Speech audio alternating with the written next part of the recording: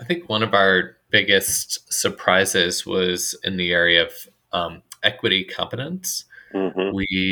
In our pre and post survey, we found that the assistant principals felt much more competent in their abilities to be equitable and to ultimately have equity competence within their capacities day to day. And it was one of our strongest findings, which was not expected. I think in many of our districts, we did not plan strategically to have a focus on equity within our professional development sessions. And so that's what came out as a surprise for many of us, including my district. This is High Tech High Unboxed. I'm Alec Patton, and I'm in the studio with my boss, president of High Tech High GSC, Ben Daly. And Ben's here because he actually pitched the episode that you're about to hear. So Ben, tell us about this. Where'd this come from? So I'm involved in this project where we're trying to strengthen the connection between higher ed and K-12 schools. And one of our ideas was to look at the capstone papers that graduate students are writing. And so I went on this, I call it my bender. I skimmed 100 dissertations that were published in the last year that seemed to have any connection to trying to improve schools in a systematic way. And it was pretty sobering, actually. I kind of went through these like stages of Kubler-Ross where I was like, I can't believe this is what's out here. It's like so disturbing. Just like kind of papers about improving things, but no one's actually improving anything. They're just like writing about the idea of improving things. And then I found this dissertation written by 4 students who were working together to try to improve the preparation of assistant principals in their schools. And it was happening in 4 different school districts. And they had engaged senior leadership from their districts in this project, which was clear from the dissertation.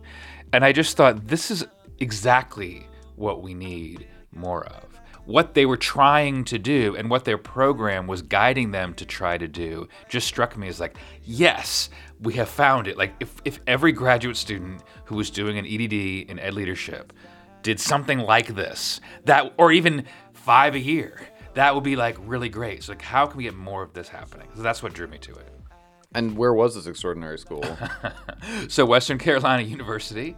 And I was not that surprised when I saw that because I remembered that Robert Crow, who is a colleague of mine from doing this work around trying to improve this connection, is a faculty member at Western Carolina. So to be honest, I'd never heard of Western Carolina except that I knew this guy, Robert Crow, worked there. And so in that sense was not surprised to see that his students had produced this work. Awesome. All right, let's roll it.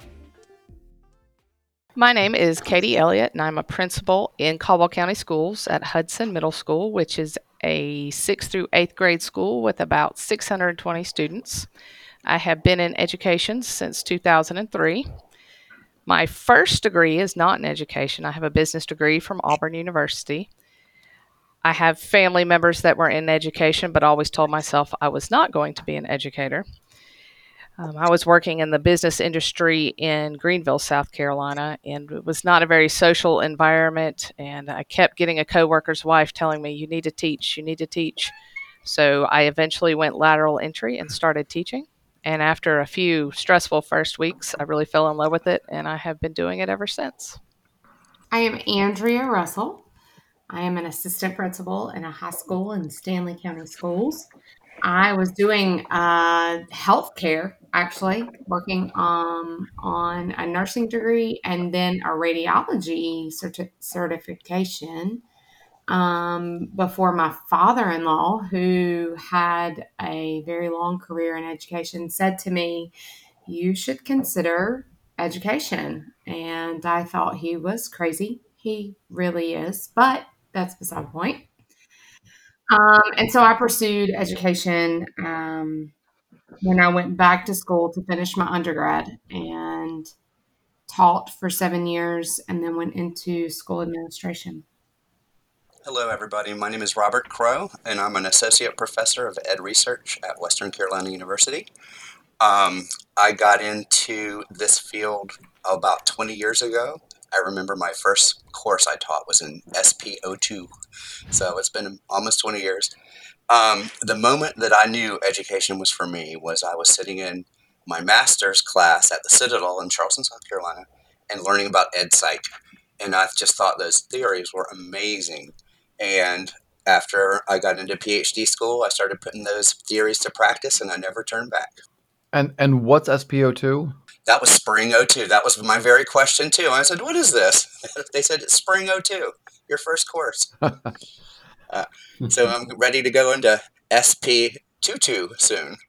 So that's kind of terrifying. My name is Jared Crave. I'm a teacher educator with Western Governors University, and formerly during our project, I was a literacy specialist with Asheville City Schools.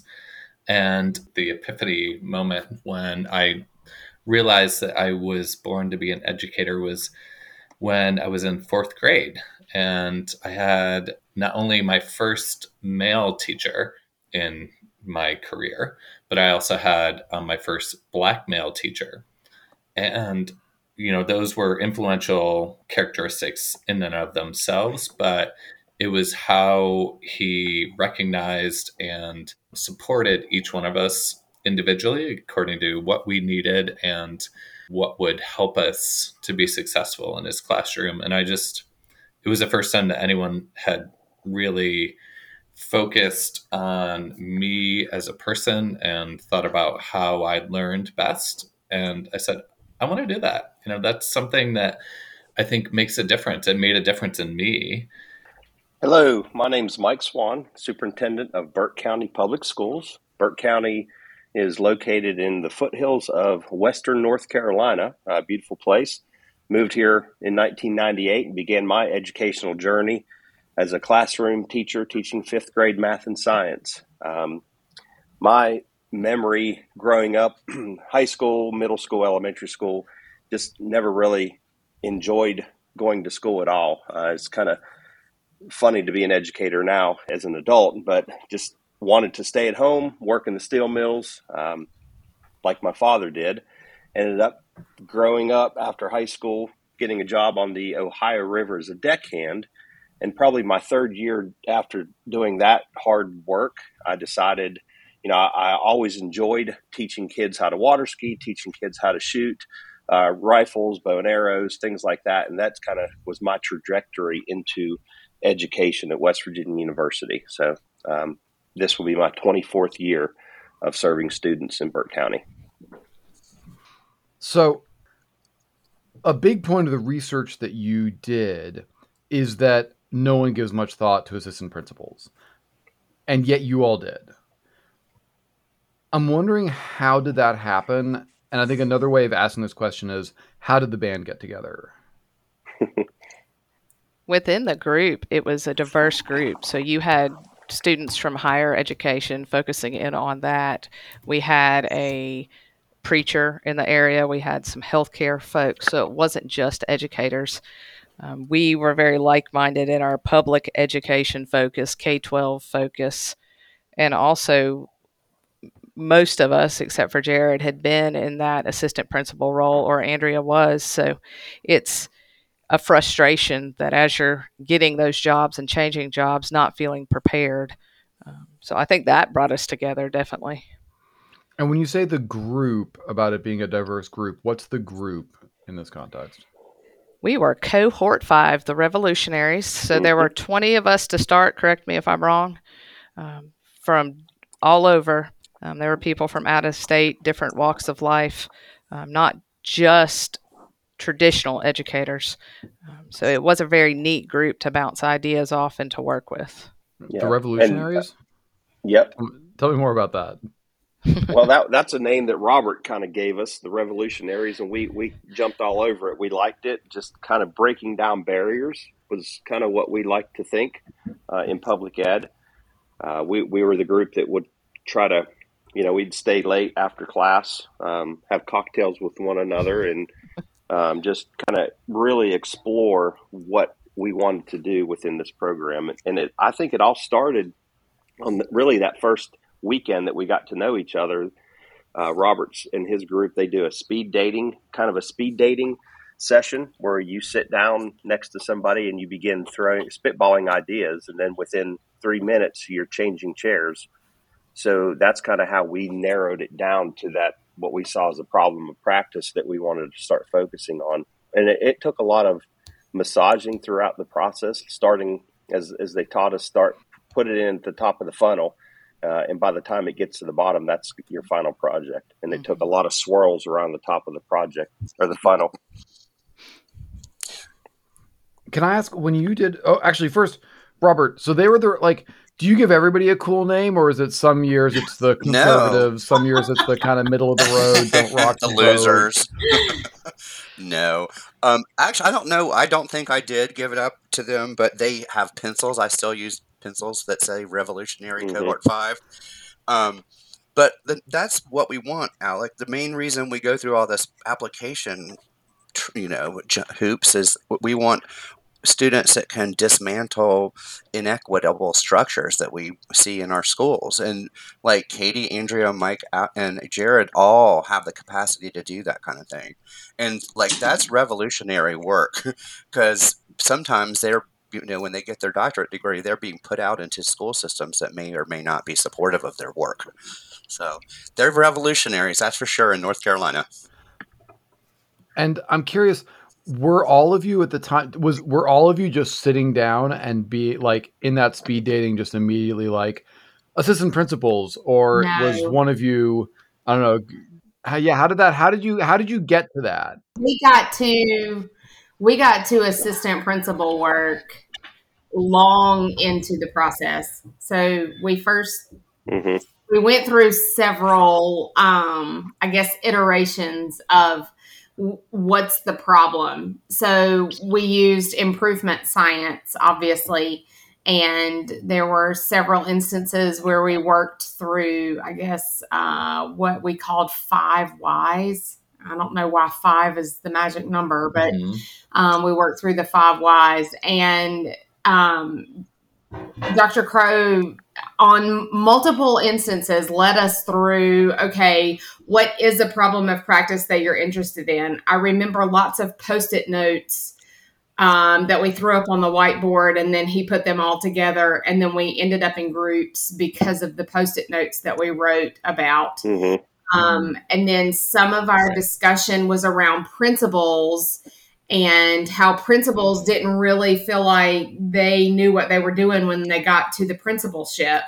And so as a product of the fishbone that we did and the 5 whys, but now that process was not just a one conversation process. That was a process of, the whole walking through these improvement science tools to get through our fishbone.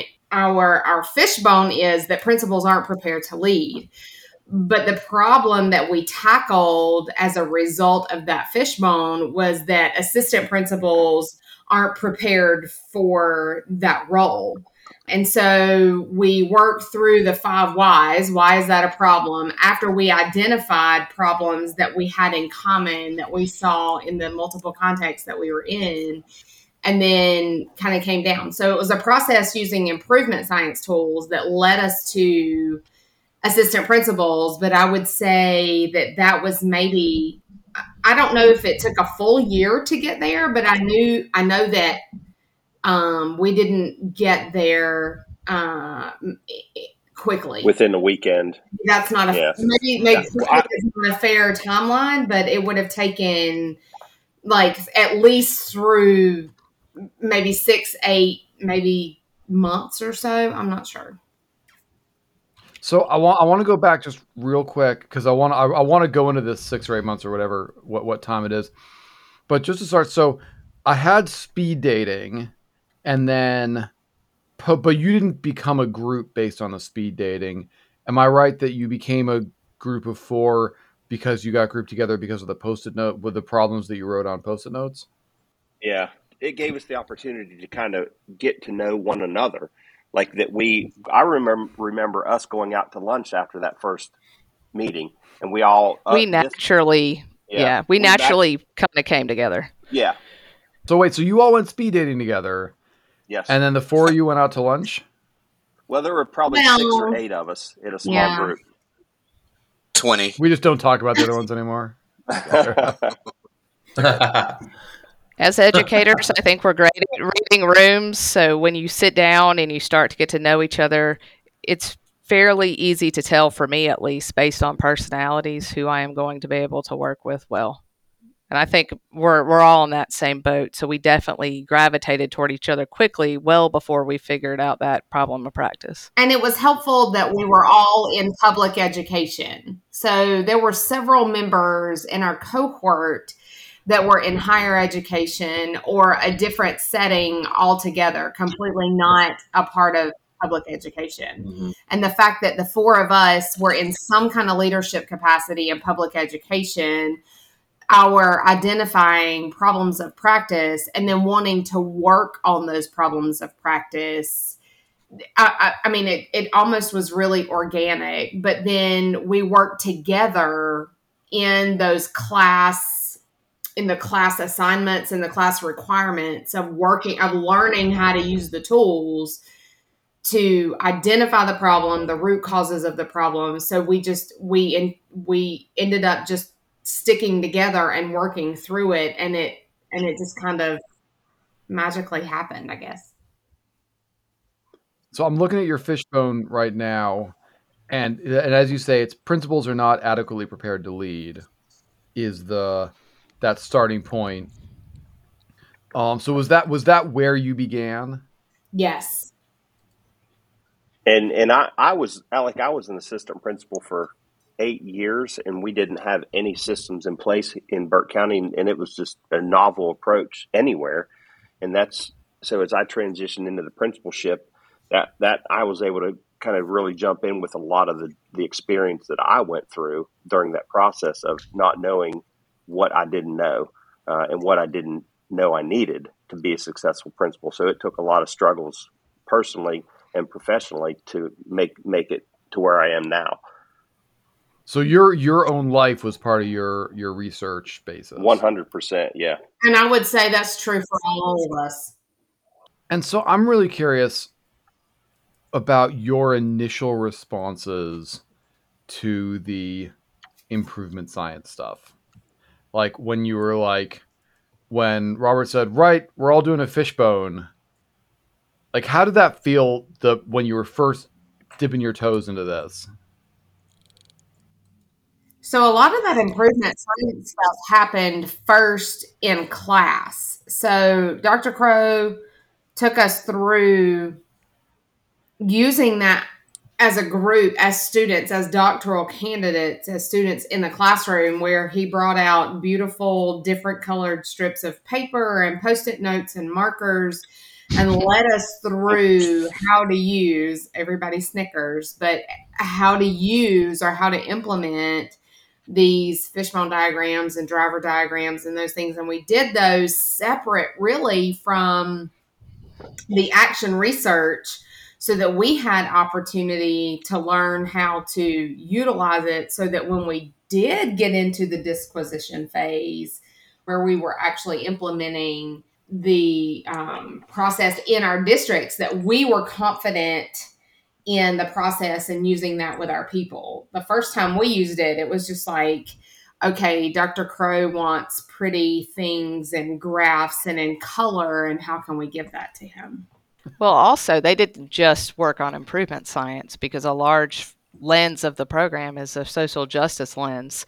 So at the same time we were working on improvement science tools, they were breaking down our thinking about ourselves and about our situations and broadening our perspectives in so many different ways.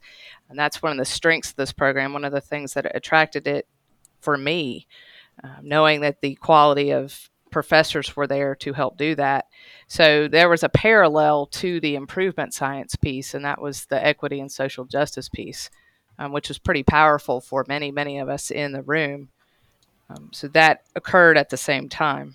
So at times they were trying to frustrate us, and we'd have to change gears and change gears. So it was that deep analysis, thinking on our feet, but also that upset, that revolution in our own thinking that was very, very powerful for the improvement science work.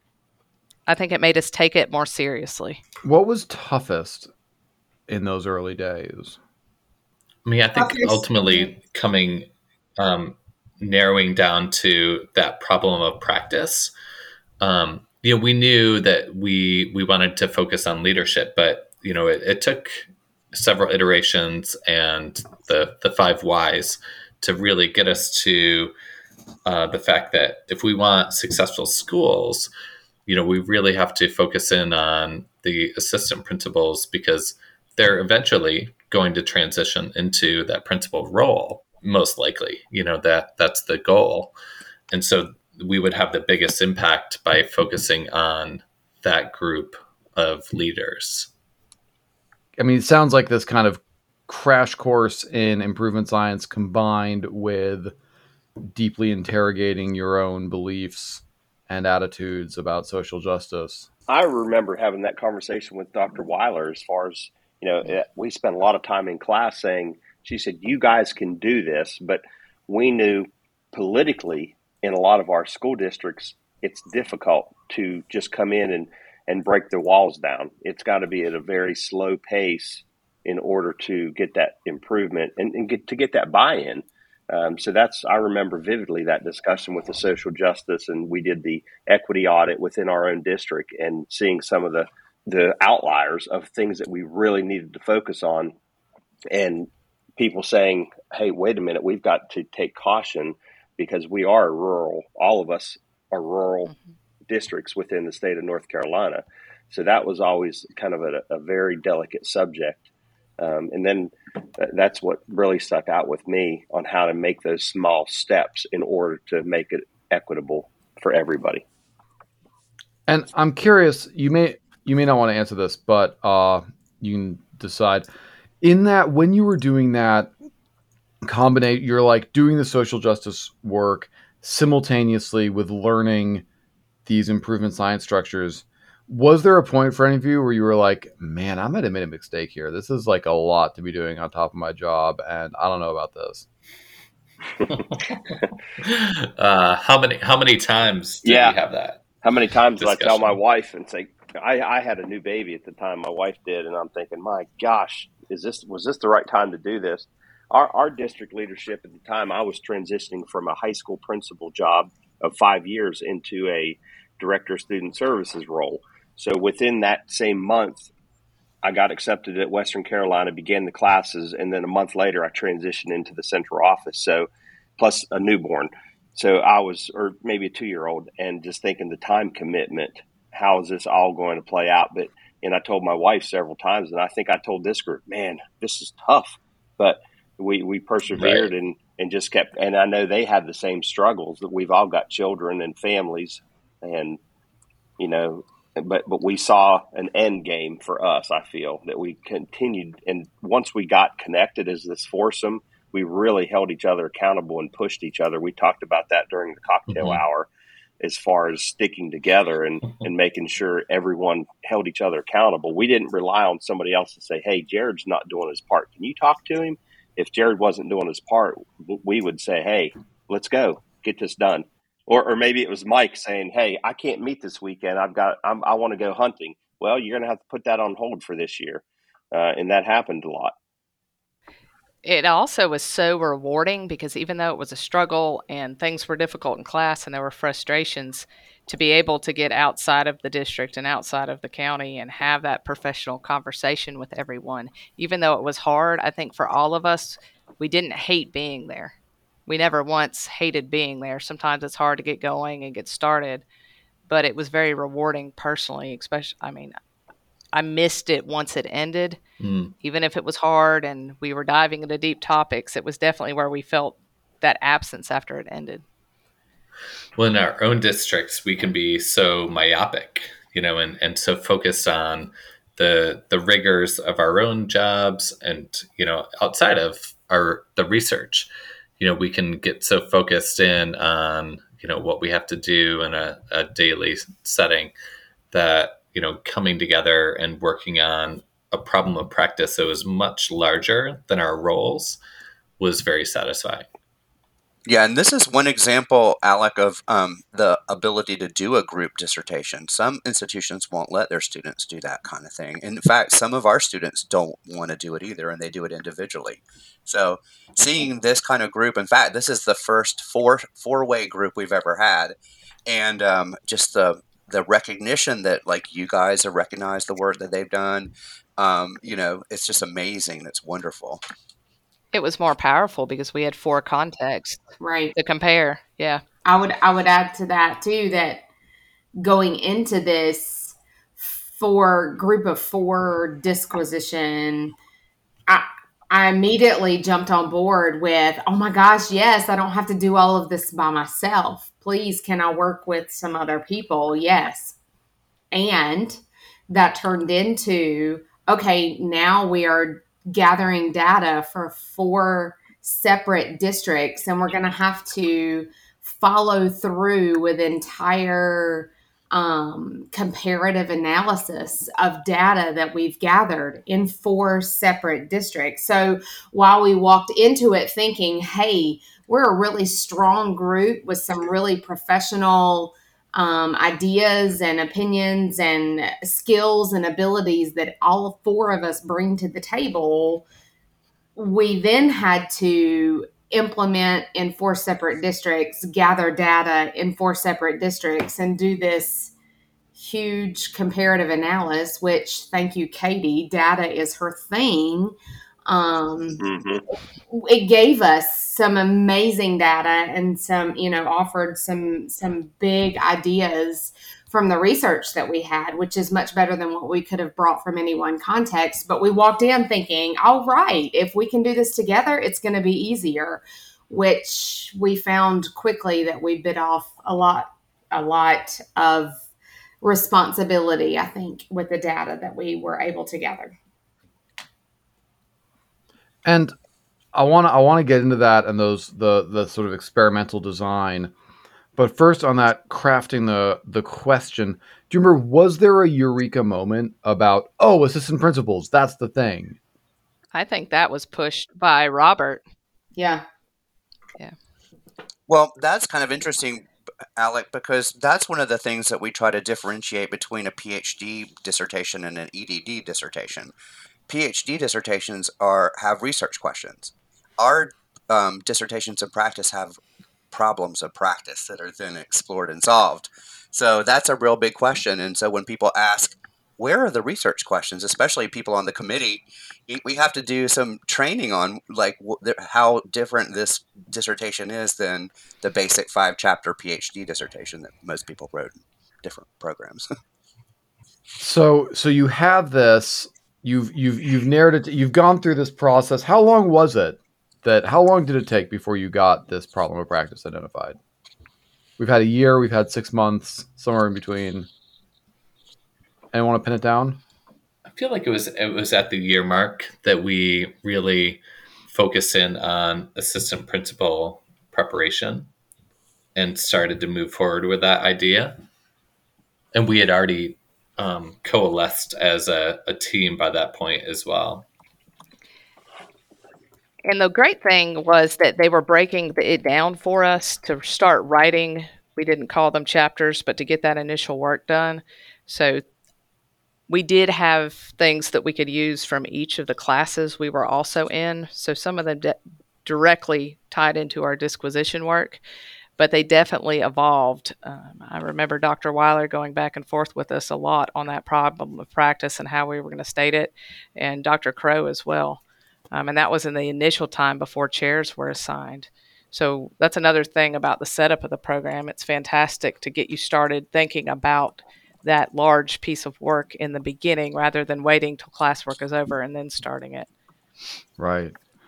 Was there a time in that first year where you were just like, let's get on with it? Like, I get it, but it's insane that we're spending a year to decide what to focus on. Oh, yeah.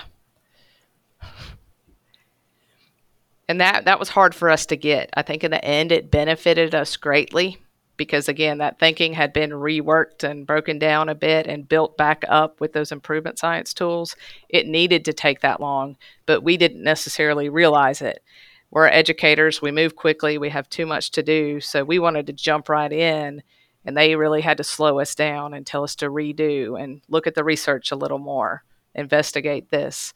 But that was essential for the outcomes to be there. We also had to take the time to learn all of those strategies we needed as we were going to tackle the data pieces and work within our districts on that, because it took a while to set up design teams and other things. So it's not a fast process. And does anyone remember what the wording of your specific problem of practice was at the end of that year? I feel like it was similar to what we had as our final outcome, that assistant principals are not adequately prepared to transition into the role of principal. But I think, Jared, we started with the principal. I mean, our fishbone, our fishbone problem of practice was about principals are not adequately prepared for their role. And we ended up doing our disquisition or our action research based on the preparation, the intentional preparation of assistant principals because of the work that we did with the improvement science tools, the fishbone and the driver diagram. And when we ended up compiling all of those things, right, it ended up being about how can we prepare assistant principals, because what we wanted to originally to talk about was principals were not prepared. And we had some personal experience with that. And I know we used Mike in that way too, when he was called to be a principal and didn't really know or didn't really have that skill set then. But then I guess we used the 5 whys then to get to, well, how can we do some meaningful change in multiple contexts? And we started talking about working with assistant principals specifically. I think we definitely flipped it a little bit. I think we ended with assistant principals transitioning into a principalship role are often not adequately prepared to lead and struggle in the beginning years of their new leadership role. But definitely it did still focus on the principal. So year 1 was come up with a topic. Classes. And I mean a lot more, obviously. So what happened in year 2? Year 2 was the research. We did a lot of research, and then we in our essentially our lit review and our proposal. Putting the proposal together takes a lot of time and learning to do that. And there was a little bit of initial research on that, but we had to get that approved by the committee and then move forward into the project. So there was a lot of refining on our writing. So as the class load lessened, we definitely picked up on the writing piece. And I appreciate how the classes at Western allowed us the time to do that. So that summer class with Dr. Weiler was devoted to that. It was devoted to the IRB process and the proposal process and the writing, getting those pieces ready for implementation. We spent that whole time doing that under her supervision. All right, and I don't. This could sound dismissive, and it's not meant to, but it sounds like year 2 was the most, as it were, conventional year. Just in the sense that, year 1, you're doing improvement science and social justice, and you're learning these things that they're not new, but they're not what everybody's doing. And then year 3, you're doing action research based on with PDSA cycles and everything, which is definitely different from what most folks are doing. And year 2, you're kind of preparing a proposal and doing your research, which seems to me like the thing that pretty much everybody does if they're doing doctoral research. Yeah, because in year 3, there's no coursework normally, and so they're out there building structures. That's what people who have doctors of education do. They build structures. So they actually had to design the whole program and then implement it and then collect data on how it went and then make suggestions for improvement. So they have to do the whole 9 yards. They just don't go out and do a survey like some people would do research. They actually had to create all of the professional development, everything. So it takes a lot. It takes a lot. So tell me about that design. What'd you make? Well, they use it for us for practical research. We use a bunch of different types of measurement. So, of course, they wanted to look at capacity. So they were using a normal survey for pre and post type of outcomes. But then, like when they do the professional development sessions, there will be some kind of process measure, or a driver measure where they would collect data, look at the analysis, and then try to figure out next steps. So there's a lot of data collection along this whole process because there's multiple PDSA cycles. It drives our IRB people nuts because it's like, what do you mean you're collecting 3 different surveys? And it's like, yes, that's what we're doing. So we've even had to train them on how to work with us. So Yeah, we had 3 different initiatives based on the literature and our pre-surveys. So we worked on professional development sessions for assistant principals. We had an orientation session to kind of get them into the project and the role, talk about some introductory items and get them familiar with the district. And we also had the shadowing piece. So for each of those, we had to have the balance process and driver measures. And we were very careful to have data for each of those for each of the initiatives. Of course, for each of the initiatives, we also had outcome measures based on the goals we had set. We did do a pre and post, same moment, same information, different moments in time. And we used the North Carolina rubric for assessing the leadership standards to do that. So we tried to layer the data, both, those process measures, but also the outcome measures, and have qualitative and quantitative data for all of them. So we did design a fairly complicated structure because we wanted to be able to move this research forward and to share it and have it be replicated. We wanted to prove that what we were doing was solid, even though it was across 4 different districts. So if I understand correctly, there were the 3 interventions, if that's the right word, that you tried, that you tested were like discrete professional development sessions. Like you come to a room and you do professional development specifically aimed at assistant principals, and then a shadowing program where assistant principals shadow somebody else through their job. And then was the orientation the third one? Yes, and that was more being familiar with the district policies and procedures. We really honed in on skill development versus career development and the need of both. We can't just give them the facts and skills. We also have to teach them how to be savvy and to work forward to analyze what area they might want to focus in, what schools are appropriate for them. So it was definitely on both sides. So that's why we really separated out the orientation from the professional development. Right. And who were they shadowing? They were shadowing principals. They also shadowed first some other assistant principals just to get familiar with different levels, the different elementary, middle, high levels. Because if you've always been an assistant principal in a high school and you get a principalship in an elementary school, there are so many differences. And we have more high school APs than any other category, but more elementary jobs. So we started with assistant principals working with other assistant principals, and then we moved into shadowing principals. And we're just finishing up the first round of our shadowing here in Burke County, and it's very intentional for us to place our assistant principals that have had 0 experience anywhere except high school. We've intentionally put them in the elementary setting to shadow an elementary principal so that they can see what it's like a day-to-day car rider, end of school lunch, opening milk cartons, things that you don't even think about for high school assistant principal. So it's been a really great experience for our folks. And so were you doing PDSA cycles, Plan, Do, Study, Act cycles on all 3 of those? Yeah, in the design phase, we were. Got it. And the design phase was year 3? End of year 2. Got it. And so I normally think of like implementation as happening within a PDSA cycle, that like you try something, you do it for a little bit, you study your data, you plan again. But it sounds like there was like a kind of a design testing phase, and then there was a more long-term implementation phase within the project. Is that right?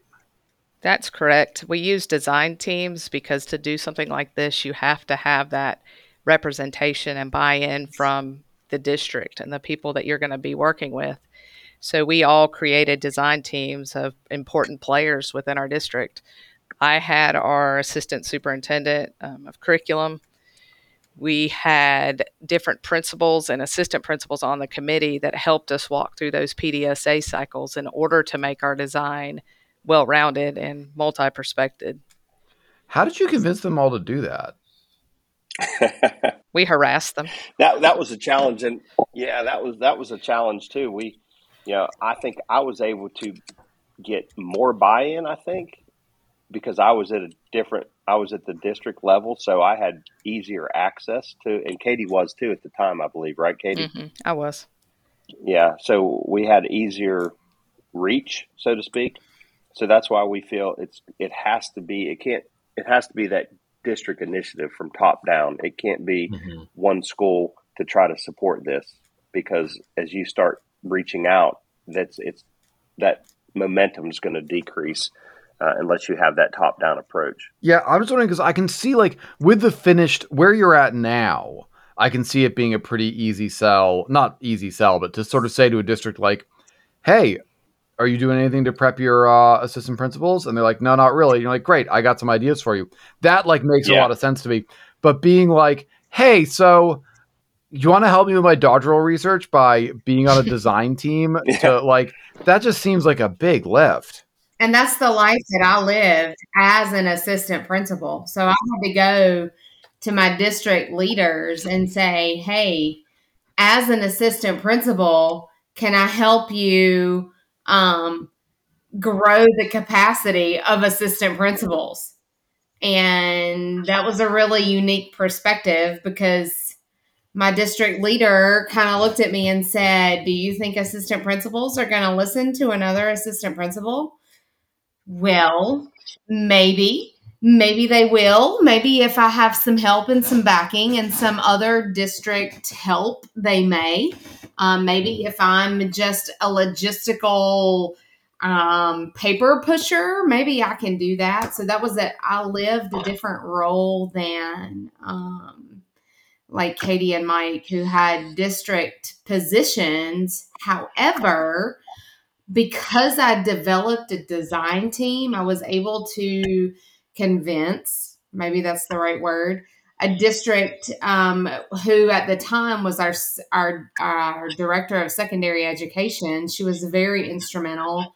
I pulled another assistant principal and then some help on board to work with the logistics. But the details of the assistant principal program that we implemented was essentially left up to me, basically because they didn't want to mess with it and they were okay with me doing it. I guess I attribute that to 16 years in the district and knowing most everyone and having that rapport built already. And they were helpful in letting me do that. But they acknowledge that, hey, an assistant principal coming on board to try to build capacity of assistant principals is a little bit weird. I'm not sure if weird's the right word, but it was acknowledged that, hey, you're an assistant principal too. So that was an interesting take. What I'm kind of struggling with understanding here is like, in the examples that I know where a district kind of gets design teams and does PDSA cycles within something, either there's a funder putting up a bunch of money and they've all like joined the program, or they are paying somebody to help them out. Like there's like that kind of thing. And I'm just like, I'm really having trouble with being like, so I'm doing this doctorate and I could really use your help. Like, it seems like such an unusual, it seems like a really unusual way to like position to need to like convince people to do what, like, is it pretty, I mean, I imagine was like a pretty decent time commitment. I would say that's a fair take on it. And I would go so far as to tell you that in my district, I'm in a small rural district. I was the first to go to one of our district leaders and say, "Hey, I'm in a doctoral program and I need some help with this doctoral program." And that district leader looked at me and said, "I'm not sure we've ever done that before. So what do you need?" So yeah, being in a rural, small, very small district where there are not a lot of doctoral candidates working on that degree, there's not a lot of experience in supporting those folks. And I was one of the first in my district to do that. So it was an interesting, hey, how can we help? And they were really great to do so. I mean, I guess they didn't have to, certainly didn't have to. But I had relationships with them already because I've been in the district for a considerable amount of time, and they were great to work with me. And it was more difficult. I was jealous of people almost that were working on a more traditional program because they could go outside of the county and just pull data. They didn't have to have all of those savvy conversations to get people on board. But again, that was part of our learning. Well, by savvy, you mean begging. Ask the right people at the right time. You got to be savvy about it. True. And Alec, our district, and I know a lot of other districts like us, they try to push our administrators to get that post-secondary education. And this was a big step for me. I always thought getting my master's in school admin was it. And then as I started exploring, we talked early on about YWCU, but I think by drawing that in, that was able to, all of our other district leaders see the need. So they want to participate, be part of this. And now we've got several folks that are going through a doctoral program as well, based on the work that we've done. So yeah, I think it's that, as I mentioned earlier, is that keeping the momentum going. Yeah, and one program element that is kind of built in is that normally on dissertation committees, we have somebody inside the district come and serve on the committee. That we have to get them graduate faculty status and everything. It's a big pain in the butt, but they serve on the committee and they can kind of pave the way a little bit. It didn't really happen with this group because there's 4 of them and it was kind of hard. But normally when we have like 1 or 2, it's normally someone's supervisor that serves on the committee and then can make sure that the work can roll out. But really, when you work with improvement science, it's so collaborative that you start doing fishbone diagrams with people and they get right into it. I mean, it's wild to see how people react to it. And so I'm curious, what were the big things you learned from that design team phase? I think on my end, it was some of the ideas that I had weren't what I guess that design team wanted to see roll out. So I had to kind of take a couple steps back and because my superintendent helped me, my assistant superintendent, and some of the feedback that they gave me was, all right, have you thought about this? Posing those questions to me and then backing up and redesigning it and going a step forward. So that's kind of one of my takeaways. I mean, on some level, you must have been like, yeah, I've been thinking about it for 2 years. I've spent a lot more time on this than you have, so. I know, but at the end of the game, they are the ones that had that district vision, and they were there to support me. So that's kind of how I approached the PERVI. Yeah. Well, and also I think it's important, for my design team experience. I had ideas of including a lot of equity measures and, cultural competence measures. And my design team essentially said, well, we're doing that, which, they weren't. So, and I had to just nod my head and say, oh, okay, great. Well, what are your ideas? But at a certain point, you have to let go of your A goals and just try to achieve the B goals. And, in the name of progress. What did you have to sacrifice? I think we planned shadowing experiences that were slightly higher than what we got out. And it wasn't just in the planning stage, but in implementation, that the nature of being an assistant principal is that you're busy and making that happen. We did fairly well in my district, but I had initially wanted them to have more time. It's very hard to go in for 4 hours or 8 hours and really get the whole scope of the job. So if we could have provided more time for them to do it, but principals, were slightly alarmed that them being out of the building for that long would be a drain on them, and that's completely understandable. Ideally, we would have people sub in and help with that. So I think the shadowing got a little lighter in my district, and I don't know if anyone had to leave any part of theirs entirely out. We tried to stick to it. Mm-hmm. And I think that's what we focused heavily on too. We try to make it work for them, to make sure that the principal's still going to be in the building when that assistant principal's gone, so that it's that successful experience. And they're not panicked to get back to their duties that they're supposed to be doing, that they're getting paid for, so to speak. So that design team at that point went through PDSA cycles, refined this 3-part program of professional development, orientation, and shadowing. And then you did a pre-measure survey, right? And then you implemented it like at scale, it seems like, for that 3rd year, and did that post-survey, and then crunched all those numbers with Katie's data abilities, and I'm sure other people's as well. Is there a big step of that we've left out? We did some pre-initiative data to help plan that. So that was presented to our design teams. So we'd already done some interviews of principals and district leaders and assistant principals, and also some pre-initiative surveys about perceived abilities and what principals thought that they could have used in order to have a better experience onboarding into the principalship.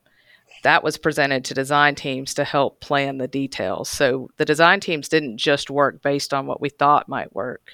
It was based in the data from that pre-initiative work. And at the end of that 3rd year, once you started going through the data, what surprised you?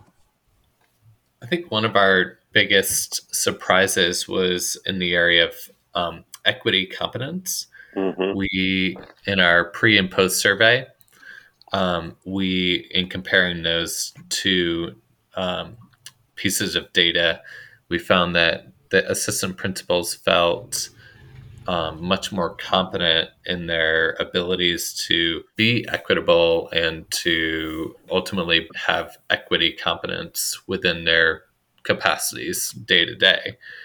And it was one of our strongest findings, which was not expected.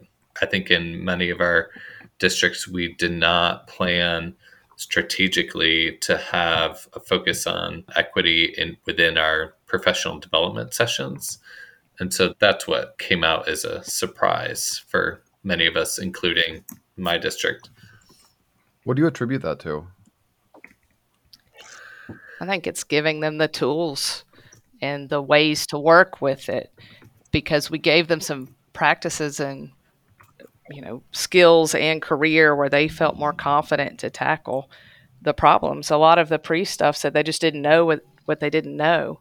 So we tried to give them that so they could step into those problems of practice with more competence and less fear about tackling them head on. It goes back to that revolutionary piece. If you have people that know what they're doing, they can do better work. I mean, it sounds simple, but in public education, that's much more complicated. Right. And we talked about how just having the support, and feeling acknowledged and valued, and that the district was putting forth an effort. In the end, it was us initiating the effort, but the fact that assistant principals were getting the attention they deserved, I think had a valuable impact on their feelings and their feelings of competence, and ultimately their competence within equity. It was also the relationship piece, because the qualitative data really pointed to the fact that when you work within a school, that's your bubble. So when we got the assistant principals to the district offices for training professional development, the orientation sessions focused on familiarizing them with district leaders. When they got to work with different APs in different schools and levels, they really stated to us that they could see themselves leading in many different areas. And before, it was very hard for them to picture themselves outside of that current role. They got to know people and make those connections, which also broadens your skill set, because if you want to talk something out, now they had people to do that with.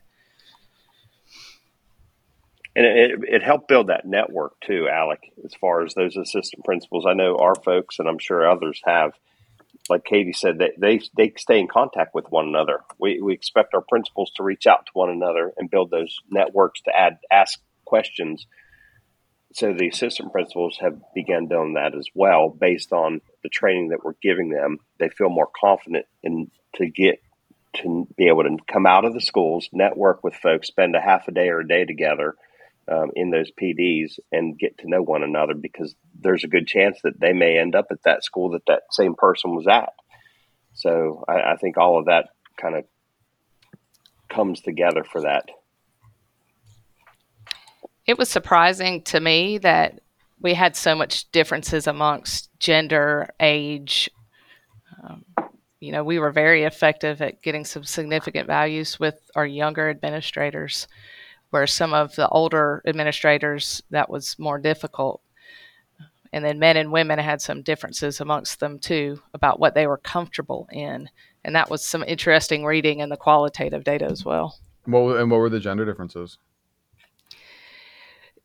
Just looking at where if one gender is more comfortable doing the evaluation piece, and maybe men were more comfortable doing a school mission and that big leading change piece. Women were definitely had more significance in school improvement and distributive leadership. In efficacy and empowerment.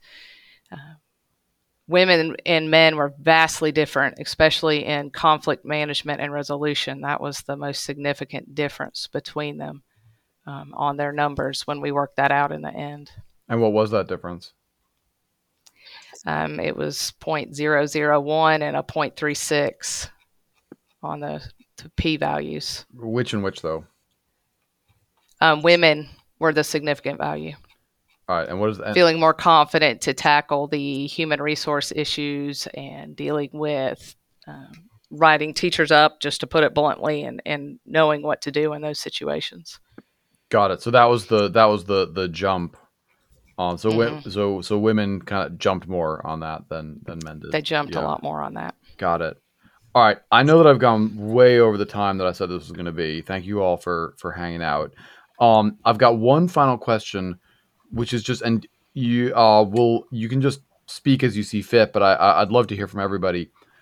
Based on all this 3 years of work, to a district leader who's listening to this podcast episode, one piece of advice for them based on what you've learned.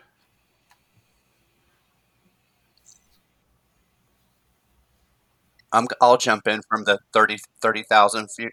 All right. So my big thing is that we can't expect to send a Katie out or an Andrea or a Jared out into these districts to change culture by themselves. And so I know Carnegie's gotten some different projects like iLead and others that are working with districts, so they get prepared. So when an Andrea or a Katie or a Mike or Jared come in and do this work, they know what's going on. But I think it's a bad way to think that these people could be martyred by sending them out by themselves to conquer the world. For me, the takeaway for district leaders would be to focus in on the succession planning. We put together a framework that really focuses in on succession planning, how to be very thoughtful and proactive in developing leaders, also while having that social justice lens.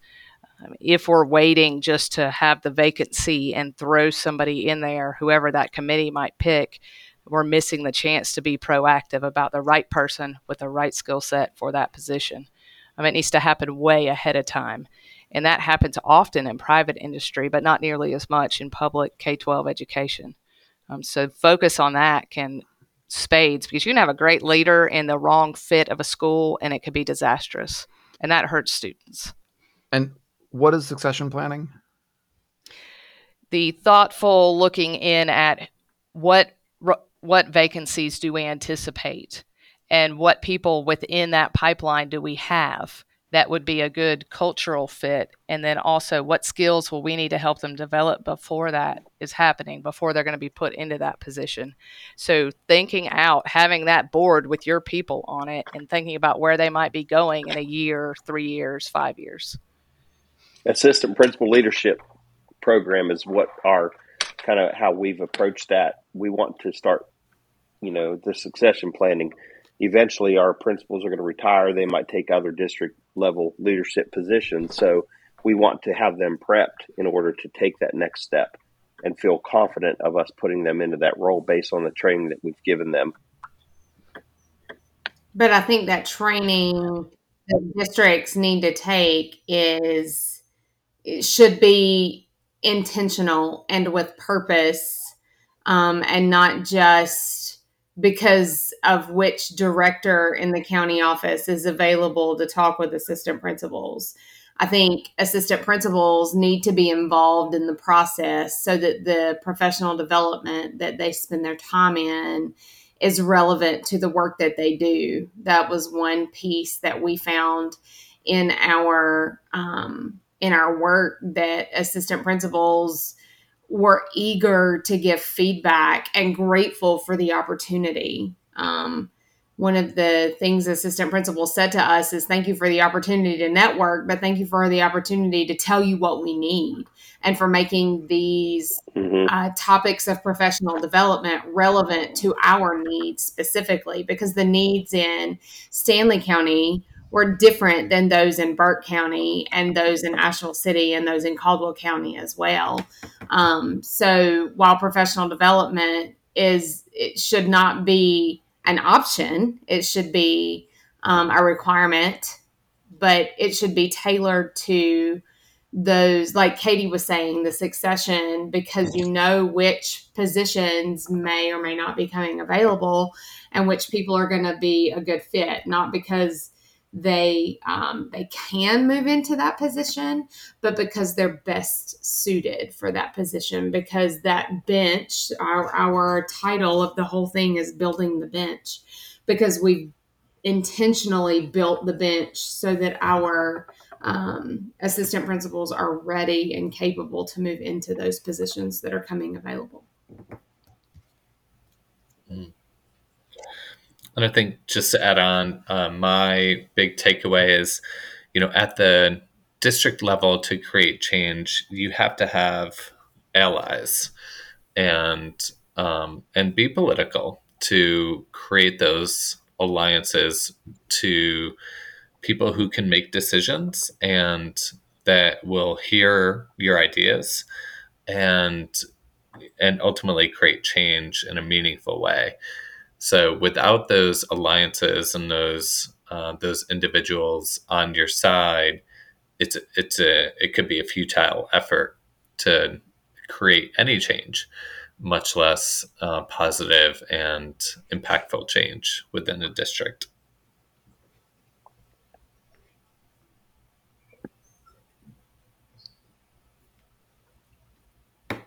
Great. Thank you all so much. Is there anything else anyone wants to say before we wrap it up? Alec, we just want to thank you for taking the time and getting this out there to thank you, the Alec. world. This was good for us because, COVID hit right as we were finishing. So we had plans to publish and do a lot of things that kind of just got stuck. So this was great. We were so excited to have you reach out to us. Oh, that's great. I'm so pleased. Wonderful. All right. Thank you folks so much. I'm going to stop the recording. High Tech High Unboxed is hosted and edited by me, Alec Patton. Our theme music is by Brother Herschel.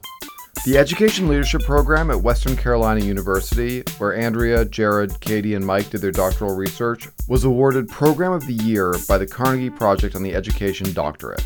There's a link to the program's website, as well as a video about the program, in our show notes. Thanks for listening.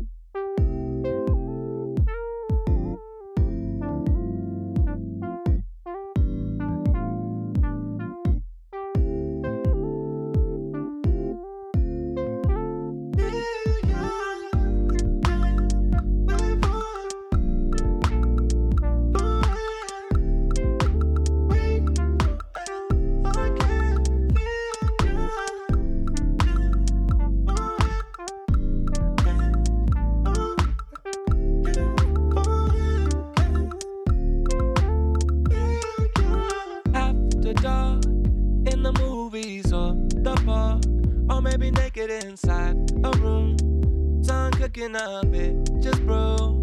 I feel you way back in the day. You said I was crazy. Quiet storm on the radio, build a palace on the telephone. From the dirtiest ride to the bluest blossom. Hair long like Andre Agassi, hair short like Andre Agassi. Back down on the pavement, I might be staring up at the sky, at the sunset floating by in dreams.